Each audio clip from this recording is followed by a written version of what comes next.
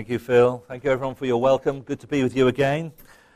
So if you've still got your Bibles with you, it'd be good to open at that passage, Ephesians 4, as we consider what is a regular theme that Paul, when he writes his letters to individuals and churches, so often he comes back to this theme that we'll be picking up on in Ephesians chapter 4.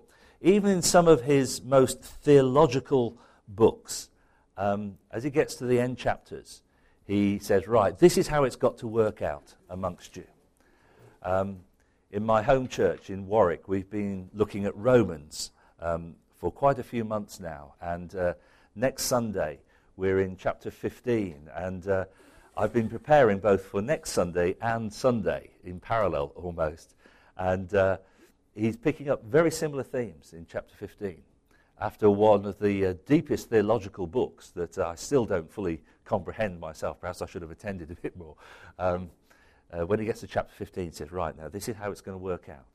Here are some principles that you need to lay to put into practice some of the things you've been learning. It won't be the most profound thing that you'll ever hear from my lips, but we live in a divided world, don't we? We've touched on that a bit this morning as we've considered Remembrance Day. And we can think of places almost anywhere you put a pin on a map. Not far from that point, you will find that there is conflict of one sort or another. But you don't need to go overseas. If you look in the UK, there is division, there is disunity.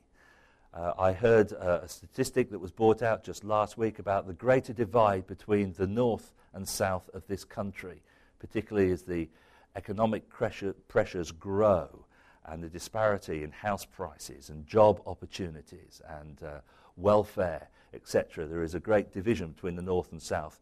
Living right in the heart of the Midlands, I'm never quite sure where we sit on that, but I think we're perhaps in Leamington Spa, leafy, Royal Leamington Spa, we're perhaps a bit more southern than we are northern.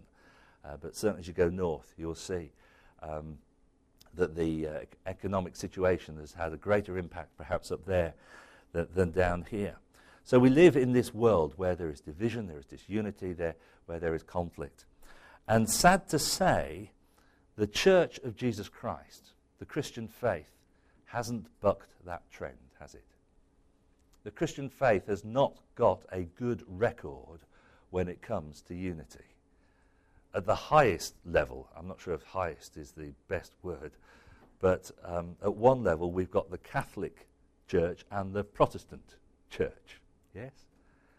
And then if you follow down the stream that you here at Abbey might track yourself to, the Protestant line of the church, the amount of divisions and subdivisions that there are in the Protestant expression of the Christian faith. And you might say, oh, but we're Bible-believing evangelicals. Have you seen some of the work that's been done on the tribes within evangelicalism? And for some reason, we have this wonderful ability, or is it a disability, to fall out with one another. I've just been reminded of this again in my hometown of Leamington Spa, where I know of a school where a church meets. And in the morning, there is a congregation. And then in the afternoon, there is another church that meets on exactly the same premises for its worship service. So Sunday morning, you've got one church. Sunday afternoon, you've got another church. Both would call themselves evangelical churches. I just wonder what the caretaker of that school thinks. As he or she, I'm not sure, sets out the chairs for the morning service and then perhaps slightly rearranges them for the preference in the afternoon. If they ever stand at the back and say, they're singing exactly the same songs. They're reading from the same book. And what I hear the preacher say is very similar. No wonder the world looks on and goes, what about you then when it comes to unity? But I wonder what God thinks as he looks on and sees his people divided in such a way. And really, I find that this passage here is a challenge to God's people to be different, to be united. Isn't that the theme? Verse 3, make every effort to keep the unity of the Spirit through the bond of peace. And if you look through this passage and onto the verses that we'll read in a few moments' time, you'll see the words and the pictures that are used there to describe the unity that God's people should have. The word unity is just used on 2 occasions, but the word one, to be one, is used on 11 occasions. The picture of the body is used on 4 occasions, and we know that Paul expands that in other letters that he wrote to the church about the importance of the body. So this is the theme of these verses: unity amongst God's people. Diversity is acknowledged because you have the different gifts that are expressed, and you have the different body parts that Paul explains in verse 16. You have the different characters later on in verses 25 to 28. So he acknowledges that there is great potential here for conflict when you've got a diversity of gifts and personality traits, and you've got the different body parts. And you remember, those of you who know, when he talks about the body in Corinthians, you know, how does the ear speak to the nose and say, I've got no need for you, you know, I can hear better than you can smell, and all that sort of stuff. There's great potential for conflict amongst God's people because there is such diversity. But in the heart of that, acknowledging the difference and the diversity amongst God's people, the call is be different, still be united, despite your differences. And as you at Abbey continue to move on into a different phase of your church life, as the project develops, and hopefully one day you will move to a building of your own, the potential for disunity will grow. It really will. Angela and I were just speaking about a church that we know in our neck of the woods. You wouldn't be aware of this situation, where they too are looking for a major building project, and they've had the plans drawn up, and they've got quite substantial funds for these for the building. And yet I know of one leader in the church who says that if we go ahead with this project, I'm leaving. And another leader has said, if we don't go ahead with this project, I'm leaving. And so as the church desperately wonders, well, how do we deal with this? Disunity will result. And so that's why Paul says, be different. And you might say, Ivor, but isn't this a counsel of perfection? We live in a broken world, and the church is not perfect. Well, it may be a counsel of perfection, but I'm still going to proclaim it, because in verse 3 it says, make every effort to keep the unity of the Spirit through the bond of peace. And so often it's the secondary thing, it's the smaller things. And frankly, the building of a church is smaller than the call for unity. The call for God's people to be united is an incredibly strong call. So why is unity so important amongst God's people? Well, I think there are a number of indicators here in this passage. Unity amongst God's people is important because it is in the very character of God. Verses 4 to 6. One Spirit, one Lord, one God and Father. It's part of his, I'm not sure whether God has got DNA, I don't think he has, but you understand what I mean if I say that unity is part of God's DNA. It's part of what he is. We believe in one God who expresses himself in 3 ways. The person of the Father, the person of the Son, the person of the Holy Spirit. So we have diversity in the Godhead, but one God. We have diversity, therefore, in all the way that God works and in the way that God created. Right back at the very beginning, Genesis chapter 1 and verses 26 and 27, we have that great phrase where it is stated, God says, let us make man in our image. So we've got plurality there straight away. God, who is one, says, let us make man in our own image. And so God makes man in his own image, male and female. Diversity, but one.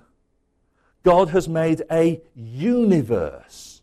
Uni, one. Verse, many. Somebody has said that the description of the universe is a harmonious whole. It's part of God's character for there to be unity, but acknowledging that there's diversity there. And of course, this shows us the significance of sin coming into the world. Because what does sin do? Sin separates. It divides. It splits up. It breaks up God's design. Those who are made in his image to be one with him are disunited from him because of sin. So you see how unity is at the very heart of God's character, and the very heart of what God makes and how he works.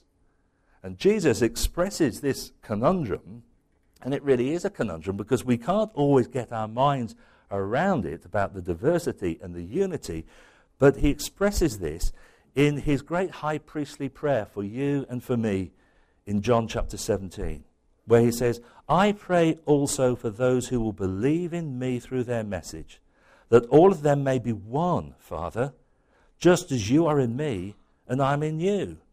May they also be in us, so that the world may believe that you have sent me. So brothers and sisters, when we fall out, when we argue and those disputes cause division, we are denying God's character. We're going against the very character of God. So unity is in the character of God. That's what Paul is saying here. And unity, of course, is therefore the goal of the gospel. That's why God sent his son Jesus, to restore the consequences of sin that disunited people from each other and disunited human beings from himself. Our gospel is a message of reconciliation, isn't it? 2 Corinthians 5 verse 19 says that God was in Christ reconciling the world to himself. 1 Peter 3 verse 18 says that Christ died, the righteous for the unrighteous. Why? To bring us to God. And earlier on you'd have found this yourself in Ephesians chapter 2 and verse 14. For he, Christ himself, is our peace, who has made the two one, and has destroyed the barrier, the dividing wall of hostility, by abolishing in his flesh the law with its commandments and regulations. His purpose was to create in himself one new man out of the two, thus making peace, and in this one body to reconcile both of them to God through the cross, by which he put to death their hostility. He's referring there to the Jews and the Gentiles. No longer any difference. The gospel unites people because they are also united to God. So as we proclaim a message of reconciliation, let's not be hypocritical in the way that we act by being disunited as God's people. The world does have a valid objection if it looks on and says, but what about you? What about the divisions I see amongst you? Because the goal of the gospel is unity between his people and between his people and himself. Verse 13 says this, until we reach unity in the faith, in the knowledge of the Son of God, and become mature. It's a sign of maturity amongst God's people that they discover this truth of being united, yet still acknowledging the diversity that there is amongst God's people. So how is it achieved? How is it truly possible, therefore, for God's people to be united? Well, let's just read from verse 17, and it gives us a few clues there, but also in the passage that we've read earlier on. Verse 17 of Ephesians 4, so I tell you this, and insist on it in the Lord, that you must no longer live as the Gentiles do, in the futility of their thinking. They are darkened in their understanding and separated from the life of God because of the ignorance that is in them due to the hardening of their hearts. Having lost all sensitivity, they have given themselves over to sensuality, so as to indulge in every kind of impurity with a continual lust for more. You, however, did not come to know Christ in that way. Surely you heard of him and were taught in him in accordance with the truth that is in Jesus.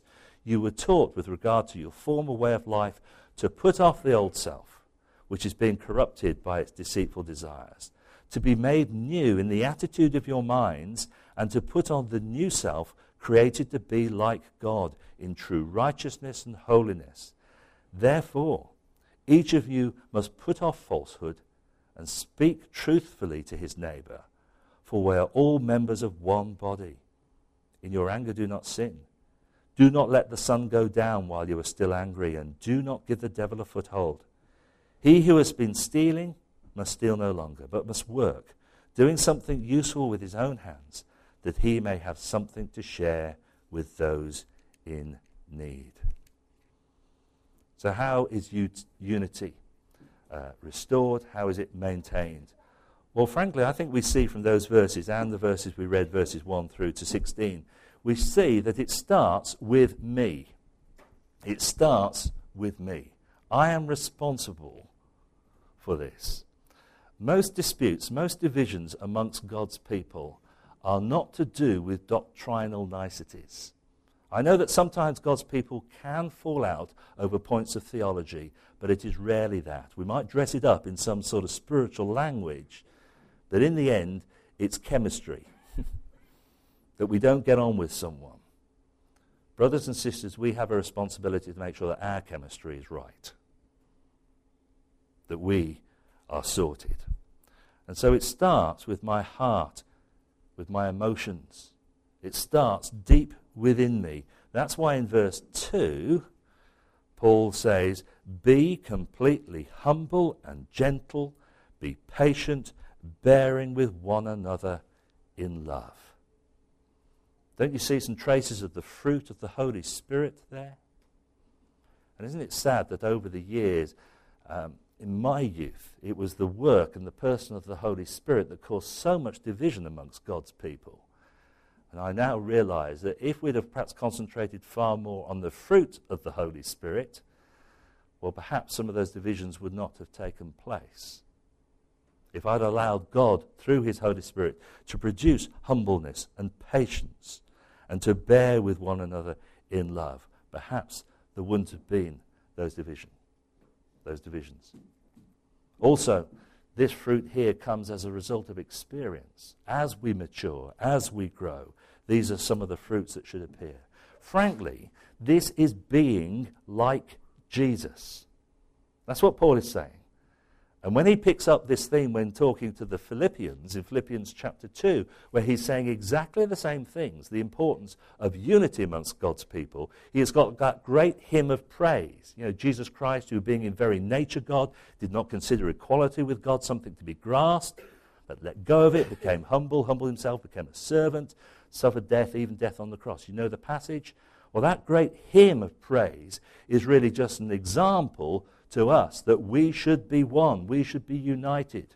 You should have the same mind, preferring one another. It starts in here, with you, with your attitude. I use in my own personal quiet times the Oswald Chambers, My Utmost for His Highest studies. Some of you may be familiar with that. And he has a phrase that he repeats time and time again, which I find fascinating, and I only discovered after I'd read it a few times what he was getting at. When Oswald Chambers wrote these devotions, although it was actually his wife who put them together as a devotional study aid, they were, first of all, lectures to students who were going into Christian ministry. And they were devotions to help people who were stepping out into full-time Christian work. So he would talk a lot about the ministry. And then he picked up on this phrase of the importance of the ministry of the interior. The ministry of the interior. And I thought, what's he talking about there? And he was talking about the inner life. And he says, you might be going to do some great ministry for God overseas or perhaps in this country, but you've got to get the ministry of the interior right if you really want to serve God. And that's what Paul is saying here. If you want to be united, it starts in here. It starts in here. Too quickly, we will see the fault in others and want to point the finger, and that's where the division starts. Paul says, no, it starts inside. It starts in your heart. Determine to take up these characteristics. Come before God. Ask his Holy Spirit to produce these fruits in you, to be completely humble and gentle and patient. These are not signs of weakness. These are signs of being like Christ. So it starts with my heart. It starts in me. And then in verse 23, you see how it affects our minds as well. He talks there about being made new by the attitude of your minds. And he contrasts this with the minds of unbelievers, the minds of Gentiles in verse 17. So I tell you this, and insist on it in the Lord, that you must no longer live as the Gentiles do, in the futility of their thinking. Our minds need to be transformed. God needs to do something in here as well as in here, to change our attitude. And how is that done? Well, verse 21, surely you heard of him and were taught in him in accordance with the truth that is in Christ Jesus. It's to do with the truth. It's to do with good teaching. It's as the word of God transforms our minds. I'm getting so increasingly convinced that the way that God's people are changed is through the application of God's word in their lives. It's the tool that God uses, it's the tool that the Holy Spirit uses, is God's word to transform minds. So if you have a mind that's full of sensuality and impurity and lust, as the Gentiles are described here in these verses, well, then you are ripe to cause division amongst God's people. But if you have a new mind that is like God's, that's being transformed by the Word of God, then you have God's desires, and God's desires for unity amongst his people. So God, change my heart. God, through your Word, change my mind. And then it will start to affect the way that you live. And verses 25 to 28, very simple truths here. My actions will change. Therefore each of you must put off falsehood and speak truthfully to his neighbor, for we are all members of one body. See, it's going back to this unity thing. That if you're lying to each other, how can you expect to have unity? If you're angry with one another, how can you expect to have unity? If you're stealing from one another, how can you expect to have unity? It's going to affect the words that you speak. It's going to affect the way that you treat one another. I like the balance here that Paul brings between don't do this, and so much of our Christianity is you don't do this. He says don't do this, but do this instead. It's not just the negative don'ts, but the positives do. Put these in place. And so often we're good at the don'ts, but we don't do the do's. Paul says that you don't do this any longer, but you do this instead. So don't lie, speak the truth. Don't steal, but work hard. In other words, act differently. Be different. As your heart is transformed, as your mind is transformed, then your actions will be transformed as well. And then there will be less room for disunity. So living as children of the light dispels the darkness. So as God's people, be different. See if you can buck the trend that has been going on for hundreds of years amongst God's people to so quickly, so easily to fall out with one another. Determine, make it a priority to keep the unity of the Spirit through the bond of peace. And as you acknowledge the differences and the diversity that God has given you in gifting and character, make sure that the purpose of those gifts, and that's the purpose of the gifts of the apostle, the pastor, the teacher, the evangelist, is to make sure that God's people stay together. As those gifts are expressed and acknowledged, make sure that unity is the goal, because the purpose of each gift, the task of every individual, is to build the body, to reach unity, to become mature, and to attain the fullness in Christ. May God teach us, may God challenge us through his word. Amen. Let's pray. And